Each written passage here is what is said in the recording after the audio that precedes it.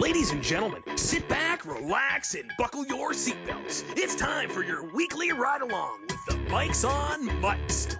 This is Drive-By.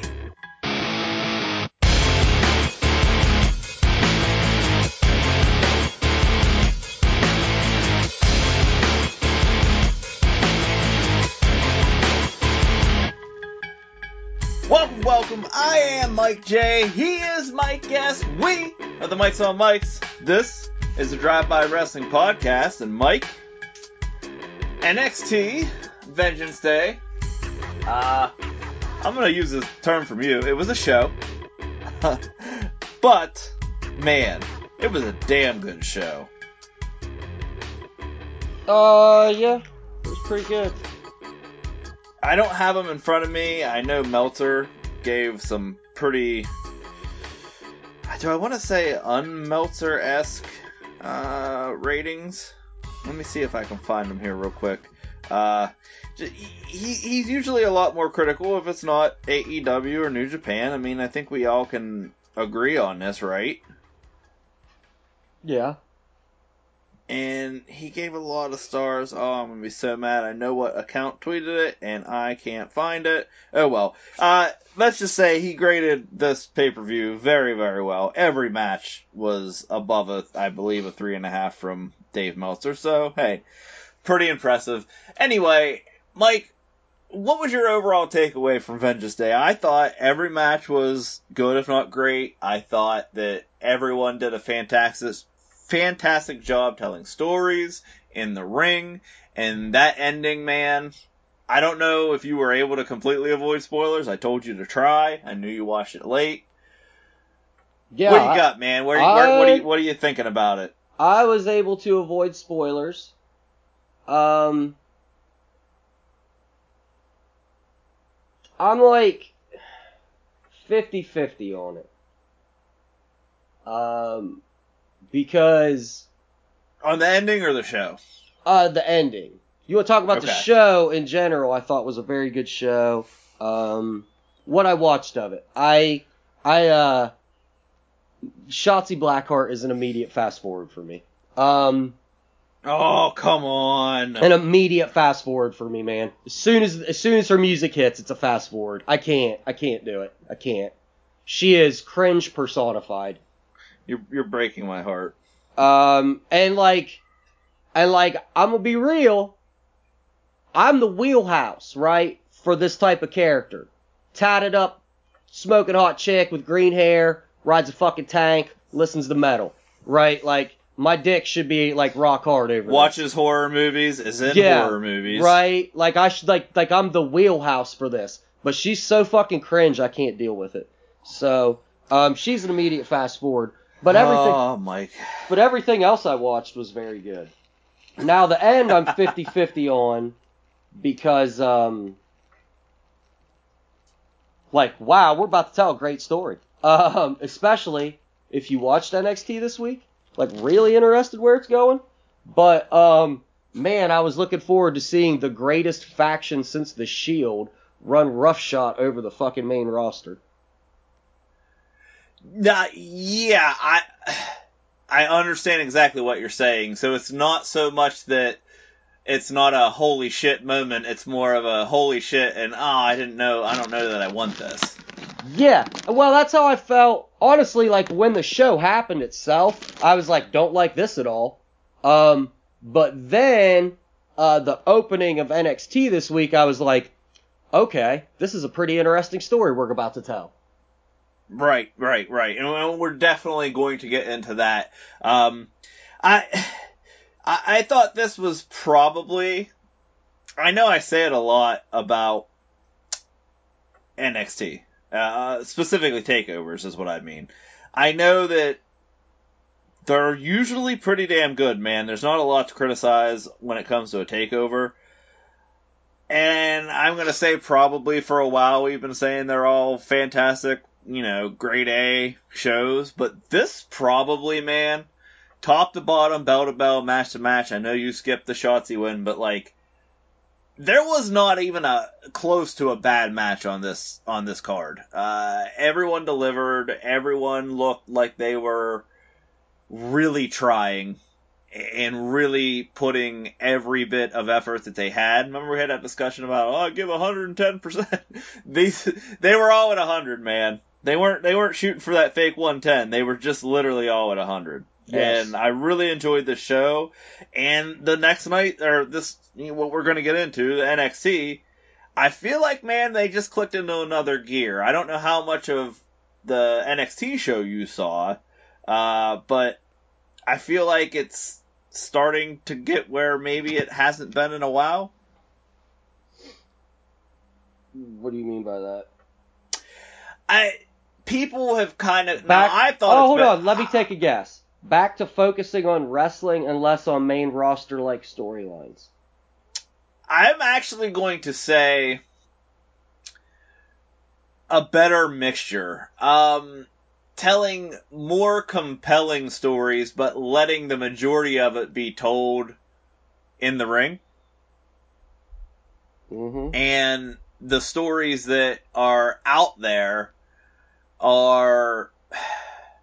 I don't want to say more wrestling based because that doesn't make sense. It's a wrestling show, but that's what I'm going to say. Like a feud, I want your title, or you talk shit to me so I'm going to hurt you, that kind of thing.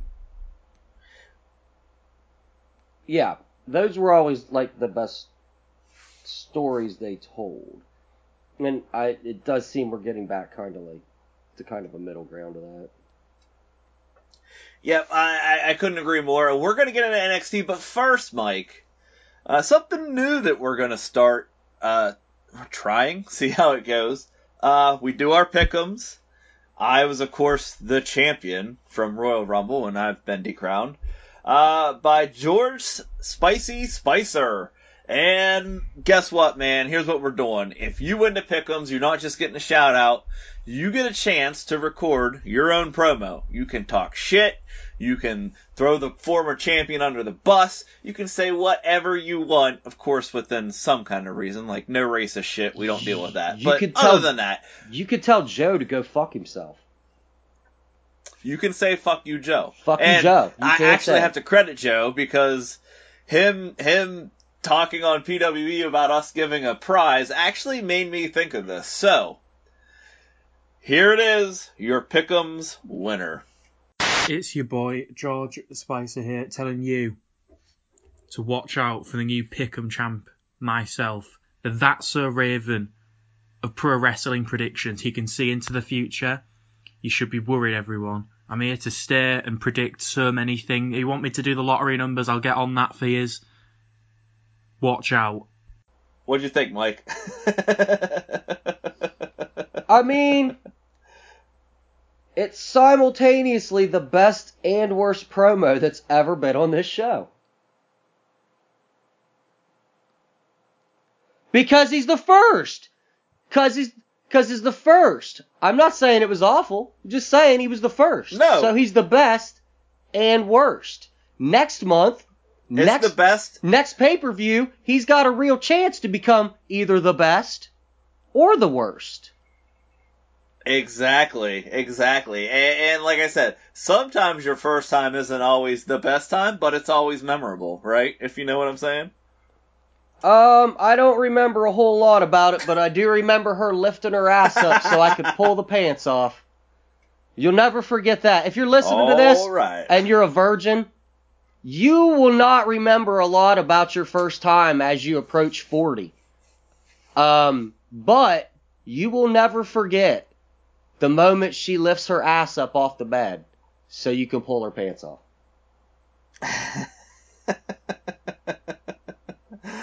Oh, I can't disagree. Okay. Let's get into it. NXT, Wednesday night wrestling. The opening, man, you kind of commented on it. Did you see the whole show or just bits and pieces, Mike? I saw, I don't know, like half of it. I watched like the first half. I got off work early last night, so I watched the first half of it while waiting on WandaVision to drop. Gotcha. Okay. So, the show opens with Kyle O'Reilly coming out to the ring. He is doing a promo. It's a decent promo. He's basically saying that he wants answers. Balor Balor eventually comes out. I'm sorry, Roddy Strong comes out to explain that Cole didn't mean what he did. He didn't mean to do what he did, and didn't mean it the way that he's taking it. Balor, maybe Balor's out there. I could have this all mixed up, but Balor blames Kyle for setting this all up. Like, no one can trust anybody. It is the basic point of this. And of course, while all of this arguing and confusion and all of this goes on, then Pete Dunne, Oney Lorcan, Danny Burch come out and jump the three of them. So, if we follow the typical pro wrestling formula, we're going to have a main event 6-man tag between these 6 gentlemen, correct? Oh, I mean, obviously. I mean, and that's what we Obviously. get. So that's our main event set for the night. It's going to be Dunne and the NXT Tag Team Champions, Lorcan and Burch, against Roddy Strong, Kyle O'Reilly, and Finn Balor. So, tensions will be a-brewing. We then get an update from William Regal that Santos Escobar is refusing to fight Karrion Kross tonight. Escobar sent a video in saying, "Can't fight me if I'm not here," and he left. So, that was also kind of tied in with the opening segment. So, I don't know if there was a reason for that other than storyline. Maybe they felt like that should be a main event and the 6-man should be a main event, and they didn't want to overshadow either one of them, so they cut that one. I don't know, but either way, we're getting that match next week. We also, of course, get a promo later from Kross and Scarlett saying, this is not a move you want to do, and you're going to get hurt either way, so, time's up. Alright, we go into the next match, which is Mike's favorite wrestler, Shotzi Blackheart, teaming with Ember Moon to have a rematch against the Ways, Candice LeRae and Indy Hartwell. It's funny because their match last week to qualify for the finals of the Dusty Classic was absolutely fantastic. And I was like, well, yeah, it was great, but why are we doing it again? Well, here's why we're doing it again, Mike, because we're furthering the story with Austin Theory being kidnapped by Dexter Lumis at Vengeance Day. So, if you weren't paying attention, and I actually missed it live, while Johnny was walking to the ring at Vengeance Day, Dexter Lumis showed up from behind, put a rag over Austin Theory's mouth, and drug him away. Clearly to do what to him, Mike? Oh, he's gonna rape him.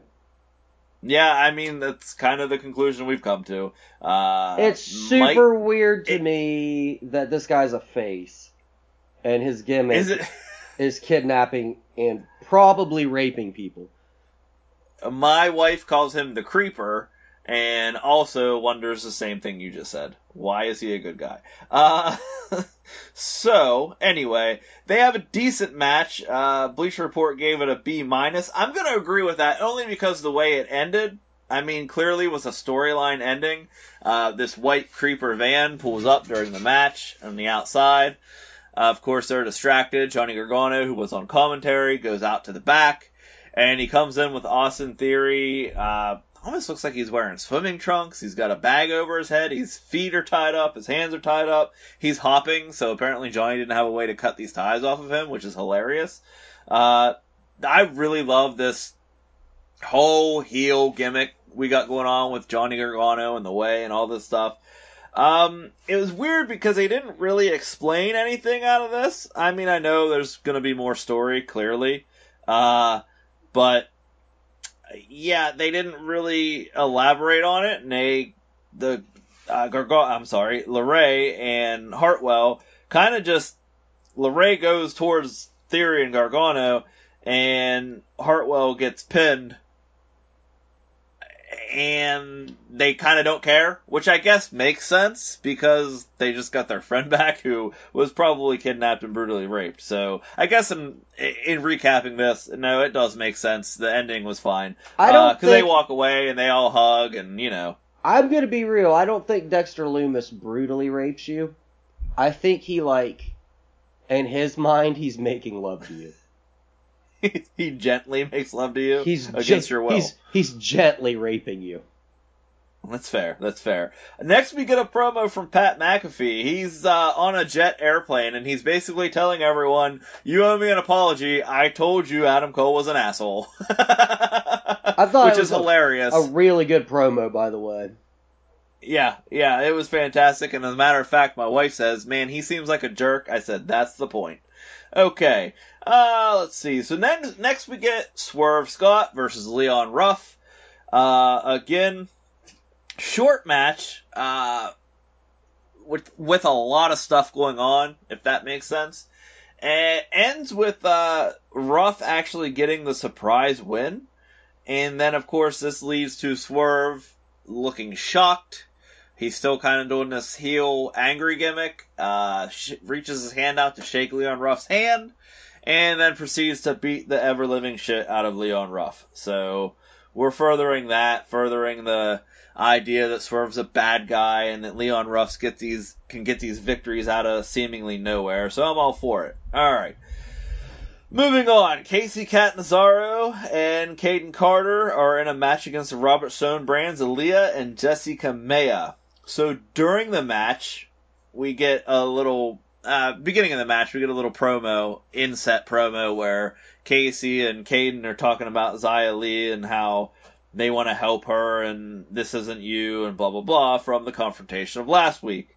So while the match is going on, Xia Li and Boa come out, and Casey ends up, after they get the victory, Casey ends up walking up to them. Caden tries to hold her back. Xia Li grabs Casey's hand, wipes something, I'm assuming it was paint, but it might have been charcoal or whatever it was supposed to represent, with 2 fingers across the top of her hand. I believe she said, "Next week I purge you." I could be wrong. Yes, and it says this right here in the writing. She would purge her next week. So, if Xia Li is gonna mark people for death, I think this is pretty cool. Yeah, that was pretty fucking sweet. I did like that a lot. Bleacher Report gave this a D, and I don't understand that at all. Because, like I said, we're marking people for death, for a beatdown, whatever. It's fucking cool, dude. I mean, that's pretty sweet. Yeah, I like it. So next we get the presentation of the Dusty Cup for both the men's and women's. It's one trophy. They're keeping it's a nameplate, so it's like the Stanley Cup. So they're putting both teams on there now. Pretty smart the way they did it. Anyway, I thought this segment was great. Again, Bleacher Report gave this a D. I don't think it was a D at all. I mean, at worst, maybe a C+, but I'd give it a solid B, B-. But anyway, both teams come out. MSK does their thing. They open the ropes for Beth. Or was Beth already? I think Beth was already in there. Sorry. They come out first, and they celebrate, and then they open the ropes for Dakota Kai, Raquel Gonzalez, I guess just showing that they're the consummate gentlemen and how super babyface they are. And they get a chance to give their promo, and while they're giving their promo, who comes out but the WWE Women's Tag Team Champions, Nia Jax and Shayna Baszler. And, no shit. Yep, so they get in the ring to confront Kai and Gonzalez. And while this is going on, MSK are huddled in the corner with Beth Phoenix eating popcorn. It was fucking hilarious. So it's a promo, man. I'm not gonna go over it word for word. I will say this at the end of the promo. Nia Jax explains how when she was here and Dusty was here, Dusty said something to the line of, "You're big, you're beautiful, and you're powerful," or something like that. I'm probably destroying that. And basically Raquel Gonzalez says, "That's because he never met me." Which was a pretty strong line. And then she also finishes by saying something about she's going to take that boot and shove it right up her hole. Which the crowd popped. So we're milking the whole line, and I don't blame them.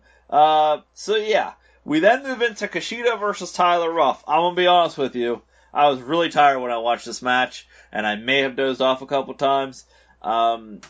Kushida gets the win in what was a very decent match. They gave this a B. I think I'd stay with that. I will say Kushida looked a little tired, and it might have just been me being tired, so I can't blame him. He also wrestled 25 minutes against Johnny Gargano on Sunday, and they basically tore the house down, so I'm not going to complain. Malcolm Bivens, who is managing Rust, actually called for the tap once Kushida locked the armbar on, and told Rust he's protecting his investment. Let's not worry about it. Man, this is a jam-packed episode, Mike. We then get the debut of Zoe Stark. She actually wrestled in the Dusty Classic, but this is her singles debut. She went against Valentina Foroza. I'm not sure. That's a new signee. I'm not really sure who she is either. This chick, it wasn't just a straight squash, you know what I mean? But Stark shithoused this girl. Looks very, very promising. I'm excited to see what's in the future for Zoe Stark. So then we get to our main event, Mike, and we have the 6-man tag: Pete Dunne, Oney Lorcan, Danny Burch versus Finn Balor, Kyle O'Reilly, Roddy Strong. Alright, so the match was very, very good, but let's be real here. This is the story part, right? So, I'll just skip and go right to the end here. So,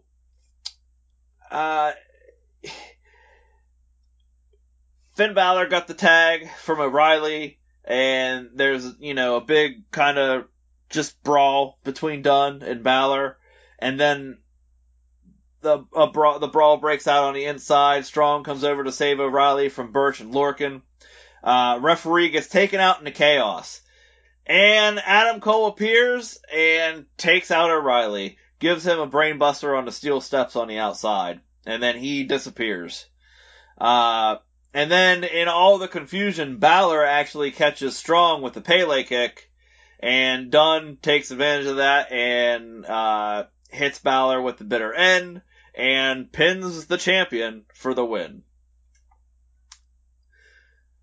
So, as Balor is kind of watching them celebrate their victory and trying to figure out what the hell happened in the confusion, how he kicked Roddy, how he got picked up for the bitter end, he goes to pick up his title, and he gets super kicked from a reappearing Adam Cole out of nowhere. And then Adam Cole picks up the championship, glares at O'Reilly, and we go off the air. All right. So we're definitely heading towards a triple threat. I mean, it seems like that's what they're setting up for. Roddy Strong feels like the poor kid that's watching mom and dad fight. Yeah. Really, really, really fantastic episode. Another good way to end it. And I want to get into that ending a little bit more, but we're going to take a break, come back and talk about TNT wrestling, and then we'll circle back. How's that sound? All right. Hang tight. We will be right back. All right, Lord Ketchum, what's your favorite line from a Star Wars movie? Man, why you gotta put me on the spot like that, man? No, come on. Tell me a line from your favorite Star Wars movie. Yeah. Quick. It doesn't matter what your favorite line from a Star Wars movie is. It is. It does. It isn't. Guys, pull over! Well, hey there. We were so busy arguing that we almost passed right by you. Hey, you like movies, don't you? No, wait. You love movies, right? Why don't you join me, the Lord Ketchum? And me, Dave King of the Road. And me, the Mayor Matt Logson, every other Tuesday.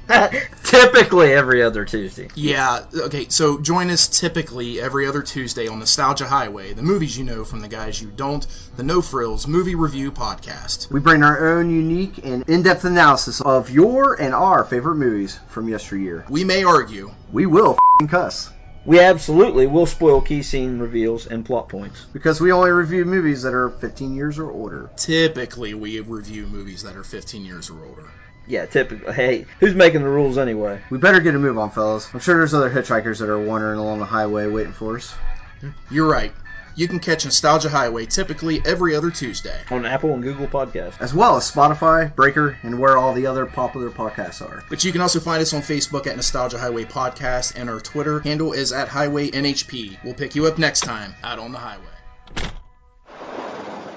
Alright, Mike, what happened on the other channel, sir? Before we get to that, I just want to say, like, I think we really undersold how good of a job, Kyle O'Reilly did with that opening promo. Oh, yeah. It was one of those where he didn't overdo it. Like, you could have came out and been just furious, screaming, yelling. It was like he was really confused why his real life friend did this to him. Right. And he didn't want to yell and scream, he just wanted damn answers. And I also especially enjoyed the part where Roddy came out and he was like, Roddy, I'm telling you, you do not want to get in this ring right now. Yep. Like I love that. How he was like, I love you, but I'm telling you, man, if you get in this ring, it's gonna be bad. Which I love that they're like expanding on Kyle O'Reilly as a character. He's got the talent to be, I don't know, one of these building blocks they look at Adam Cole as. Talking about a former Ring of Honor champion. The dude can go, man. Like, he just needs time to shine. 100%. Anyway, on the other channel, let me tell you what happened on the other channel, Mike. Let's do it. Hold on, I got this text about this confirmation to fix my fucking chipped tooth. Oh, boy. Yeah, they can't even get me in until fucking March 15th. March fucking 15th, I gotta walk around looking like white trash for a fucking month with my tooth chipped right up front. Thank God you gotta wear fucking masks everywhere right now. Thank fucking God. So, that's ridiculous. We open with Hangman Page and Matt Hardy taking on the Hybrid 2. Jack Evans and Angelico. Again, I'm still on this where, like, I absolutely love everything about Angelico except for, like, everything about him. Like, in the ring, I'm, like, completely fascinated by this guy. Everything else he does, I'm like, holy fucking shit. This is the worst presentation a wrestler could possibly have. This was a sloppy, disgusting, ugly match. Hold on, let me see what Bleacher Report gave it. An A. A fucking A. A fucking A. The only person in this match... I saw the one move where I don't know who waited for the other one, but it was bad. This match, the only person in this match, like, this match to me was like the match where I was like, oh, Matt Hardy does need to retire. Okay. And the Hybrid 2, like, Hangman Page was the only one that didn't look sloppy in this fucking match. Like, at all. This was very, very gross looking match, man. Just shitty and sloppy all around. Anyway, so last week, you know, Hangman Page got accidentally tricked into signing a contract for Matt Hardy. It turns out he didn't really sign a contract. He traded out a contract, Matt Hardy's, for his own. It turns out Matt Hardy signed a contract to wrestle Hangman Page at the next pay-per-view, and if he loses, 100% of his quarterly earnings will go to Hangman Page. Okay. And then there was this dumb thing where it was like, this is like a dumb wrestling thing that I think we could move away from in modern day wrestling fandom. And that is, so, the face doing the right thing. So Hardy's like, well, why don't you put 100% of your quarterly earnings up to match mine? And Page is like, okay. Because he's a good guy, right? But like, no. Sometimes it needs to be like, no, fuck you, you evil piece of shit. This is what you get. And we don't do enough of that in wrestling. It's like the good guy has to be the good guy and make it even.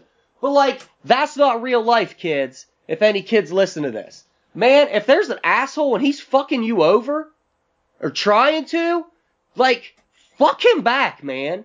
And like, when he's like, why'd you fuck me? Be like, 'cause you're a fucking asshole. When they're like, can we make it even? No. You're a fucking asshole and you've been trying to fuck people over, and now you're fucked, you fucking fuck. 'Cause that's real life. That's what I'm doing right now at my job. They don't know it, but I'm leaving. Fuck these people. I hate them. I say that now, but I've said that on like 100 episodes of this show. So, Anyway, Paige and Hardy won. It was a terrible, shitty, sloppy match. Then, Mike had a lot of fantastic returns in the year 2020 into 2021. Right. Huge, big returns in wrestling, but I don't think any as big as this return we had tonight, Mike. No? No! The return of the second best women's AEW champion of all time, Rio! Woo! So Rio came back and beat Serena Deeb. Bleacher Report gave this an A+. I'm not gonna give it a fucking A+, but it was a pretty solid match, because I watched it. You know, I normally don't watch AEW women's matches, but Serena Deeb's solid, man. She's fucking good. Been enjoying her work. And, you know, Rio's coming back, so it's a big deal, you know. So, like, I gotta watch it because it's a big deal. I personally still think Rio is ass, but it was a big deal, so I had to watch it. Bleacher Report called this a match of the year candidate. I call this a very good women's match. Riho gets the win in the return, although I was hoping that they would give Deeb the win, but, you know, the person that runs the women division doesn't have a white girl fetish. Well, you said it, not me. Orange Cassidy squashed Luther. What? Okay.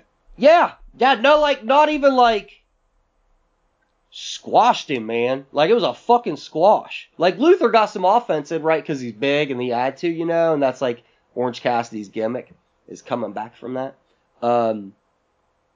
But he fucking squashed Luther. Team Taz, Hold on, I got a question for you. Yeah. So, was how do I want to phrase? I'm trying to think of how to phrase this question. Was there anything with just Chuck Taylor was out there with him, right? Yeah. No, there's nothing with Miro. No. Was Blonde Rusev not involved? No, there was nothing involved in any of it. So we're just done with that? I don't think so. Maybe we'll talk about it more. Maybe we won't. Okay. All just right. wondered. Maybe we'll talk about it more next week. So Team Taz came out to address Sting, called out Sting, blah, blah, blah, blah, blah. Sting comes out, and so they were like, oh, you got to bring your bat out to confront us. Sting! Okay. This was the most Sting segment. And, like, the truest, purest form of Sting. Like, if you are an old school WCW fan, then you know that Sting, with all due respect, is the dumbest fucking wrestler ever in the history of wrestling. Sting would fall for things where it was like, we all know that Sting's greatest rival was Ric Flair. So Sting would fall for things where he would, like, Ric Flair would be like, I'm a good guy now, Stinger, and I'm turning on the Horseman. I need you as my partner. And then Sting would be like, okay, Rick, I got your back. And then, obviously, Rick would turn on him. And then let's not forget the year that he was a tag team partner with Lex Luger, while Lex Luger was diabolically evil, and Sting would be like, hey, man, are you evil? And Lex would be like, no, I'm not evil. Diabolically evil. And Sting falls for fucking everything. It's Sting's character. If you followed the character of Sting, literally every fucking thing ever Sting falls for. So this week, they're like, hey, Sting, bet you can't talk to us. Okay, so first of all, there's Team Taz, right? There's like 5 of these guys, right? 3 of them are in the fucking ring, right? So you know right away, right? As a wrestling fan, you see the 3 of them walk out, you're like, oh, okay, so this is weird. The other 2 are doing something, right? Because you know Ricky Starks ain't going to be somewhere quiet. So they call Sting out. He comes out and they're like, oh, I can't talk to us without your bat. So Sting throws his bat away. And then what happens? He gets the shit beat out of him by a group of guys. You famously, on your old retro reviews that used to be done on Facebook. Yes. I mean, I miss doing those. This was a constant through line, right? Sting of how stupid Sting was. It's not even like he's like at first I thought maybe it was like he's a good guy and he's naive. But I'm sorry, man. After Ric Flair tricks you into being his tag team partner 3 times, like you're the fucking problem, man. Like, it's you, Sting, you're the dumb one. You're the fucking problem here, man. So anyway, Sting's a fucking idiot. Then they drag him off. I will say this. Cage fucking put Sting into the ground with a powerbomb. Yes, he did. He sure wasn't worried about what he was doing to Sting. I'll say that.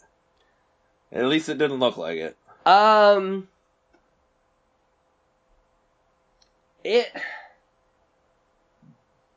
that's a 60-year-old man. How do you, were you uncomfortable seeing that? Yes. I was uncomfortable seeing it. It was just as hard for me to watch as it is, like, watching a Chris Benoit match now. Right. Where you're like, oh shit, man, come on. Oh shit, come on. Yeah, it was kind of hard for me to watch. Not gonna lie.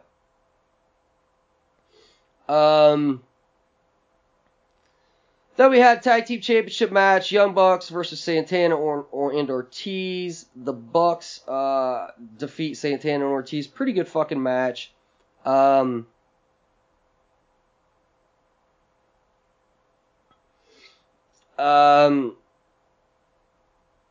MJF got himself and the Inner Circle kicked out. That's probably going to be an ongoing plot. They're all kind of like becoming aware that MJF is like maybe not the best person for the Inner Circle. You don't say. And so the Inner Circle at post-match lays out the Bucks. Kenny Omega, the Good Brothers, just kind of watched. So, you know, we've got stuff going on with that. I'm assuming Jericho and MJF, they each, at the end of the match, put on submission holds on the Bucks. Bucks tapped, even though, you know, there was no match. Right. So, you know, they didn't come right out and say it, but there's probably going to be a match pay-per-view on the 7th. Matt and Mike Sydal, apparently there's 2 of them, took on FTR. It's just not a great match. I had high hopes for it. Because, you know, I'm an FTR fan, and I'm a Sydal fan. Dude does fun stuff in the ring. I was like, oh, man, this guy and his brother against FTR might be getting a pretty fucking solid match here. So, no, we didn't. Even Bleacher Report was like, nah, this is just okay. Post-match, the lights went out. Come back on, we got Luchasaurus and Jungle Boy and Tommy Pickles in the ring. And Luchasaurus and Jungle Boy attack FTR while Tommy Pickles just kind of runs around and tries to, like, you know, like get out of his diaper because Tommy Pickles loves being naked. And then that's a deep cut on that one if you guys were Rugrats fans. Also, speaking of Rugrats, there's an episode of Rugrats, right, where the grandpa was watching the 4 or 5 kids, and right. So he gets them all their bottles, and then he brings Tommy a bottle of chocolate milk, and he's like, got something special for you, champ. What a fucking prick.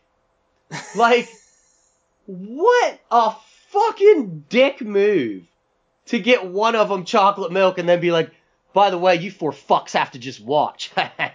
And the whole episode was like about like, by the way, and it's like, I get it, Tommy's your grandson, right? But Angelica's your granddaughter. Right. So it's just like, and don't get me wrong, she was a bitch. But like, she's 3, man. Give her some fucking chocolate milk. Anyway, FTR defeats the Sydals. Jurassic Express, yeah. They're probably having a match of the next one.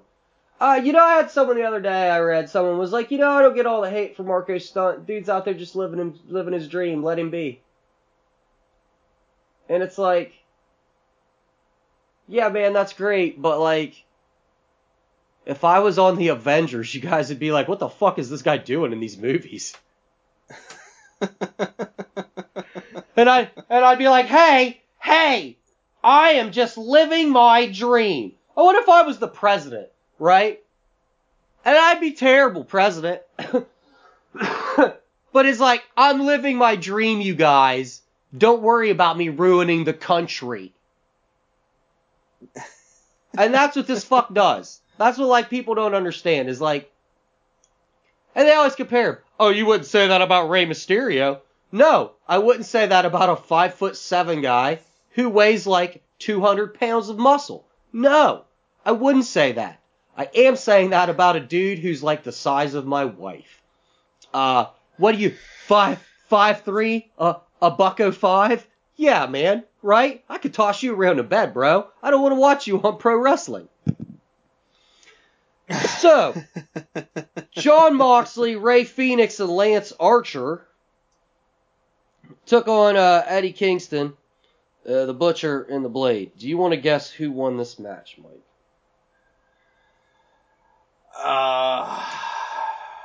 I mean, it has to be.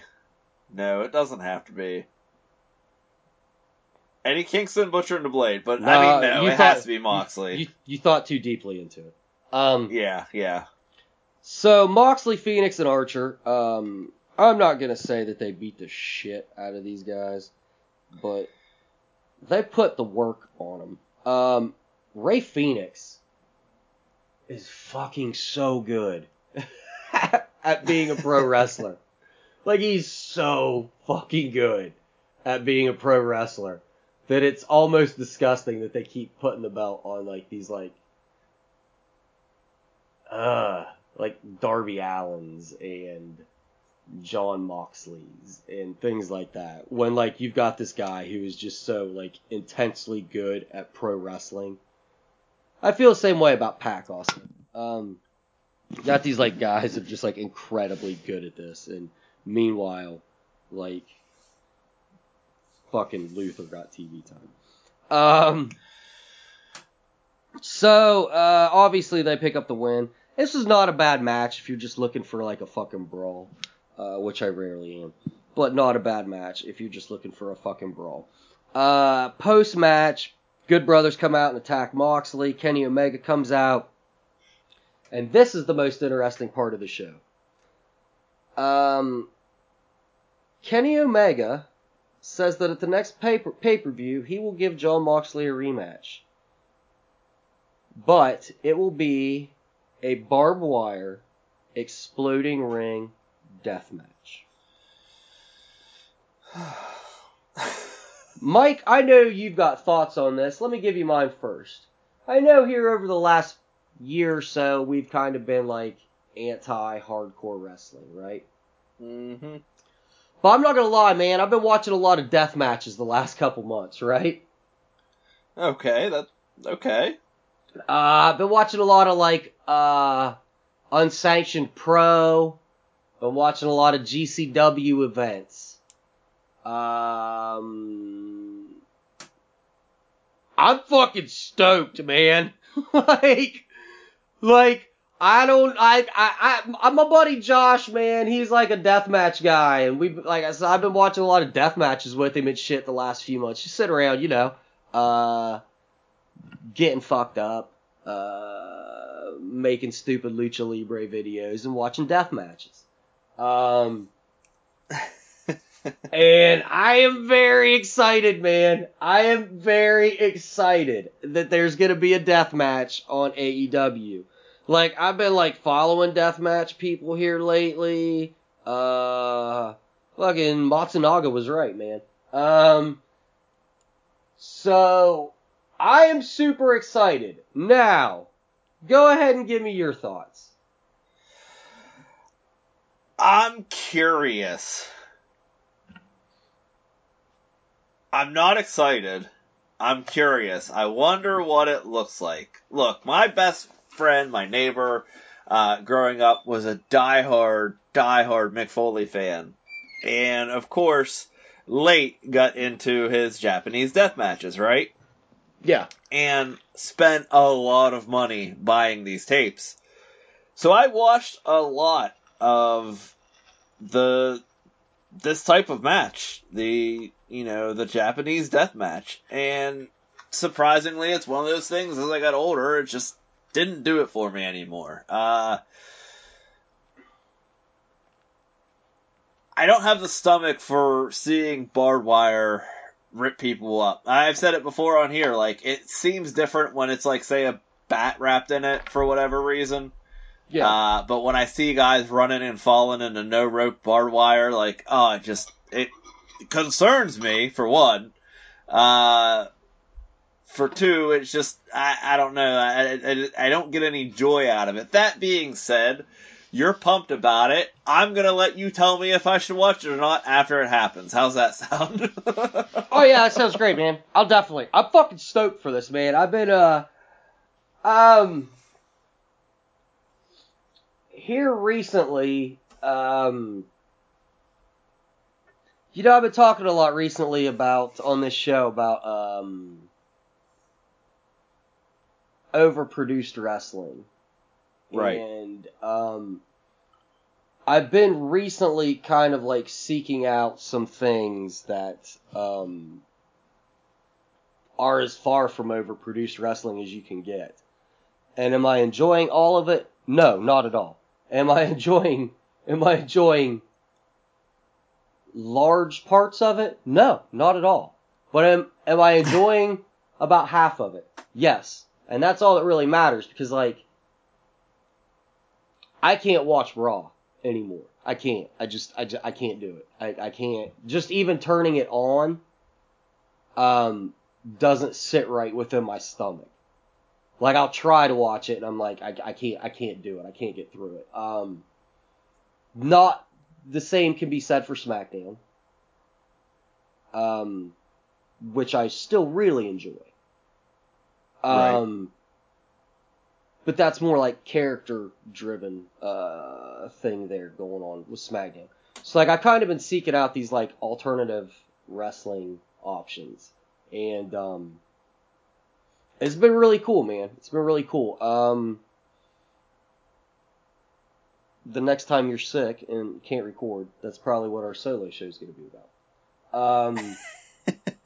But I've been seeing, Are like, you a wishing lot... illness on me? No, I'm just, next time you can't record, I'm probably going to talk about some of these underground indie things that I've been watching. It just has more of a... I feel like I'm watching guys that... And I'm not saying, like, WWE doesn't... Like, the guys on that show don't want it. You know what I mean? Right. But it's almost like... this is kind of a dumb comparison for me, because, like, I'm more of a fan. I feel like I'm watching college football as opposed to the NFL. No, I get it. And you know how college has that... Sometimes gives you that vibe, like... We're playing... The college players are playing for a fucking future, right? Yep. And that's how I feel watching, like, some of these GCW events. Like, Josh Barnett's Bloodsport is this weekend. Believe it's Sunday night. Probably gonna check that out, man. Joey Janela's Spring Break is next month. Probably checking that out. These are just kind of the things that are interesting me with wrestling right now.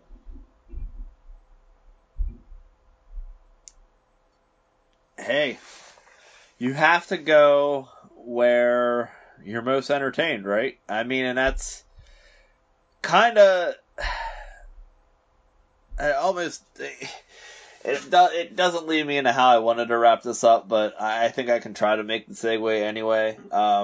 Is being entertained by pro wrestling. And Mike, man, we talk so much about fans and fandom and how toxic the most part it is. Like, you can sit here and you can say that you don't enjoy Raw, so you search that stuff out, and that's 100% fine, right? Yeah. And that's actually exactly what you should do.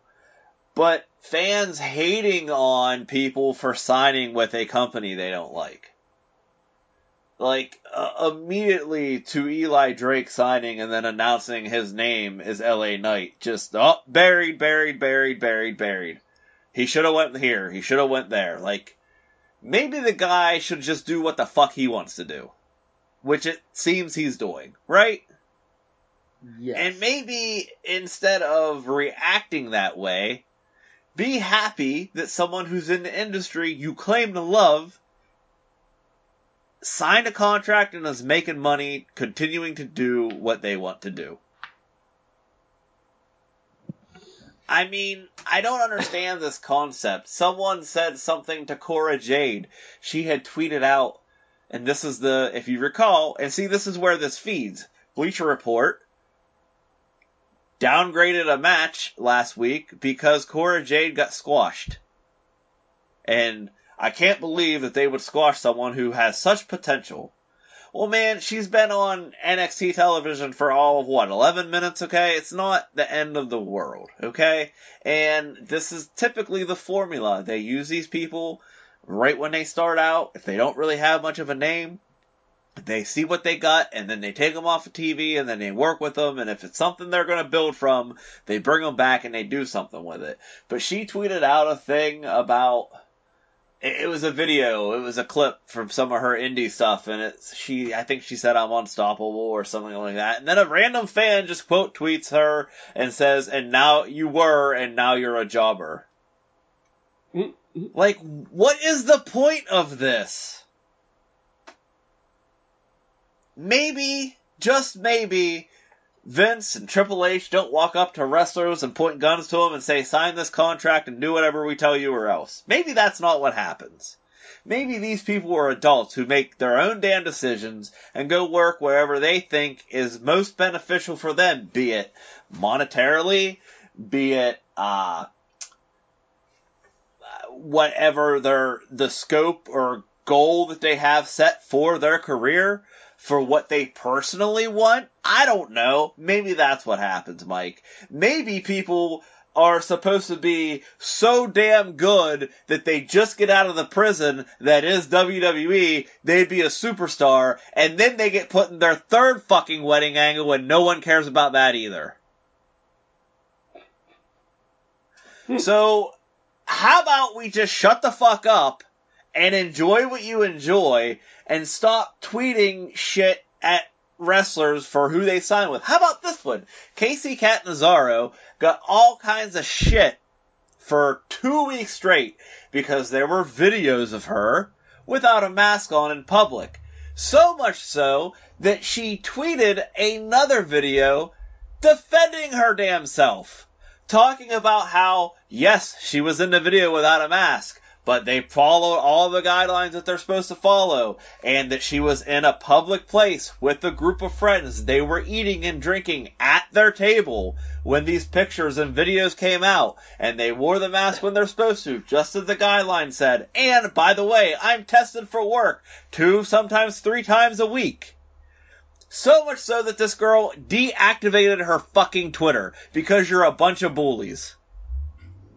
Like, I hope you feel good about yourself that you made I'm gonna call her a young up-and-comer who's trying to get her footing in the business, just abandon her social media because you're mad that she was in a video without a mask and that one of her friends in that video is a Trump supporter. I don't give a shit. Okay? She explained herself. Get off it. If you don't believe her, cool. But you're literally turning yourselves into the things that you claim to hate, right? Mm-hmm. Yes. I mean, it's absolutely, utterly ridiculous. Like, I know Chris Jericho gets some hate too. And people talk shit. I know there was shit going around about his wife possibly being at the Capitol when the riots happened. Well, you know what? Unless she went down and clubbed Nancy Pelosi, I don't give a shit if she was there. She has every right to be there. And you know what? Like, I don't necessarily agree with some of the shit that Chris Jericho has said lately. I also don't give a shit. And I'm not gonna send mean tweets to Chris Jericho. And at the same time, Chris Jericho is able to handle this shit. He's been in this business long enough, and he knows how to handle this shit, and also has zero fucks to give.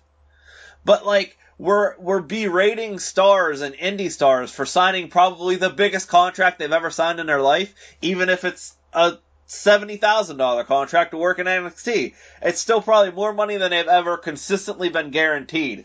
Get off it. And then, this is my big one, Mike. The internet ruins wrestling. Okay, so NXT ended with Adam Cole standing there after super kicking Finn Balor, after brain busting Kyle O'Reilly on the steel steps. And were you caught up in all this controversy, Mike? No. About this post? Okay. No, okay. because so, I've removed myself for the most part. Yes, you have. Okay, so let me fill you in. So, NXT went off the air with Adam Cole holding this title. Afterwards, they did a stretcher job for Kyle O'Reilly. So, after the cameras were rolling, or the TV cameras were off, I'm assuming they probably filmed it, because you know how they like to do those network exclusives, or, like WWE digital exclusives. Yeah. Kyle O'Reilly got taken out on a stretcher. Some fan, as far as I know, one fan that was in attendance had video of it from his cell phone and tweeted, "Oh my god, I think Kyle O'Reilly had a seizure." And then people were bombarding, "Oh my god, is he okay? Is he okay?" So much so that people like Ryan Satin, Son Ross Sapp, I can't remember his last name, but his name's Raja. They were all trying to get to the bottom of this. And then somehow it got twisted to, they were all saying that he's okay. Eventually it was, hey, it's part of the story. And then it was, by the fans, oh my god, WWE made him fake a seizure, what assholes. Nobody said anything about a seizure other than that fan who tweeted that video. So, let me get this straight. You're mad at WWE because Kyle O'Reilly's good at his fucking job? Mm-hmm.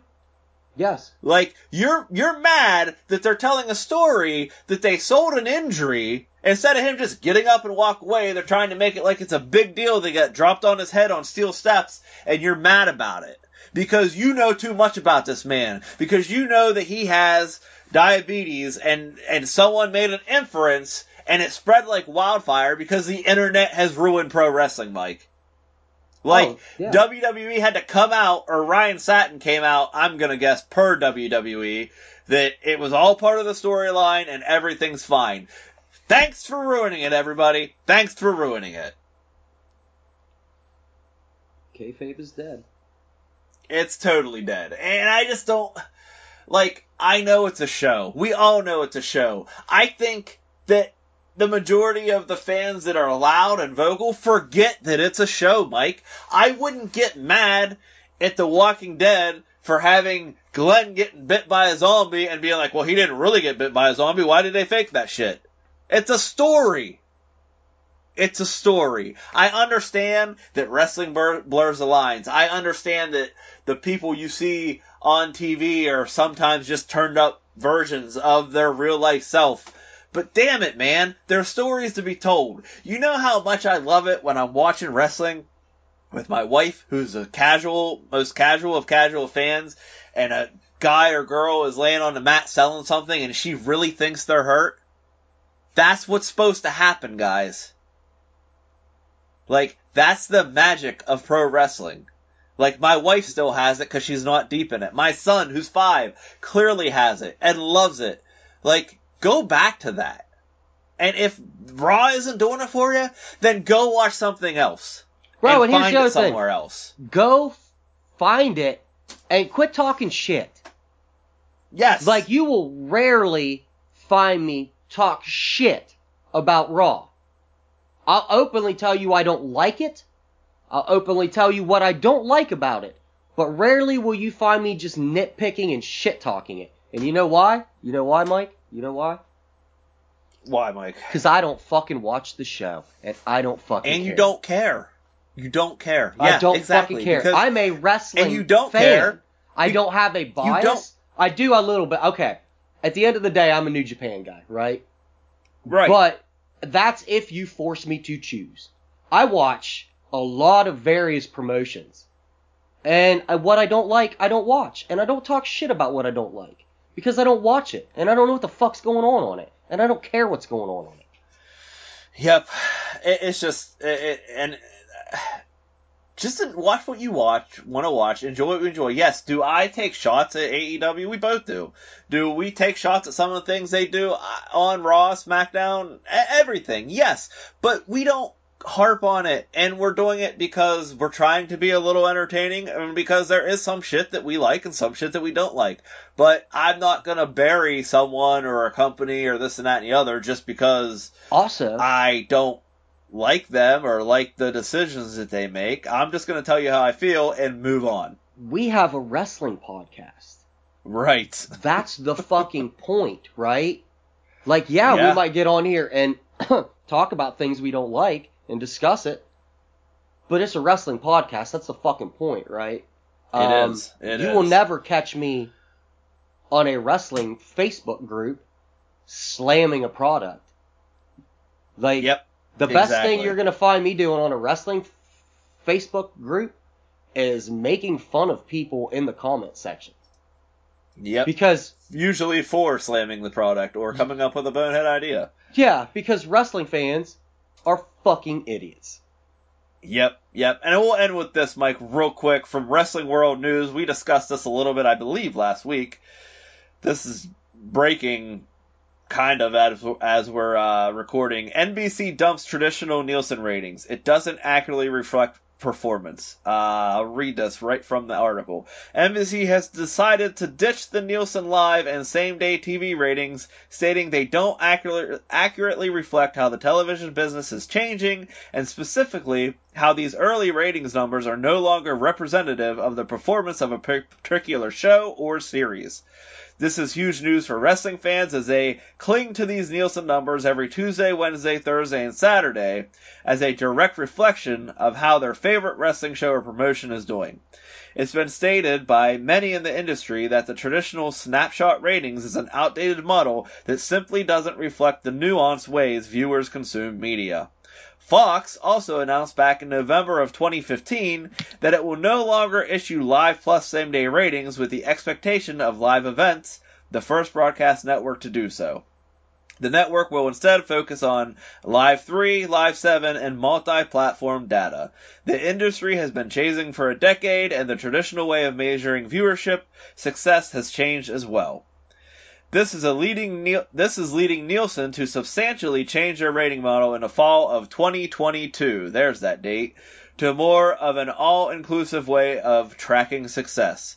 You can see the letter that NBC sent to TV reporters below. I'm not going to read that letter, but I think that pretty much clears up, or should at least give people a better idea that these ratings, people talk shit. WWE is a failing company because their ratings aren't over 3 million consistently. That's because nobody's are consistently as high as they used to be, because Nielsen ratings don't work in 2020, 2021, 2022. 2015, really, it started to decline, right? I don't know, bud. I'm pretty consistently as high as I used to be, so. That is a tale for another podcast. Do you guys, Mike, do you have anything you want to say to these fine... Oh. Yeah, do you like the way that my attitude about casual drug use has degraded over the past 6 months to where, I'm now very open about it on this show? I've noticed it, but I wasn't going to say anything. Yeah, I don't know, man. I just feel like we're getting to that place. It's time for you guys to learn a little bit more about me. I bang heroin. Not really. No, I'm joking. Joking. Joking, kids. If it grows from the ground, and you don't have to add any baking soda or water to it or whatever, I don't know the recipe, it's probably pretty good to go. But if you gotta do some kind of like chemical math on it, leave that shit to the junkies. Yeah, I think that's pretty solid advice that everybody can take to heart. Guys, I say it every week. It's been real. It's been fun. We will catch you next time. You guys are beautiful. Mike and I love you so very much. Have a great rest of your week, guys. New episodes of Drive By drop every Saturday on iTunes, Spotify, and the iHeartRadio app. Subscribe and make sure you never miss a single one. And keep the conversation going on Facebook at Drive By Pod. Follow us on Twitter and Instagram. This has been a presentation of the Near Fall Network.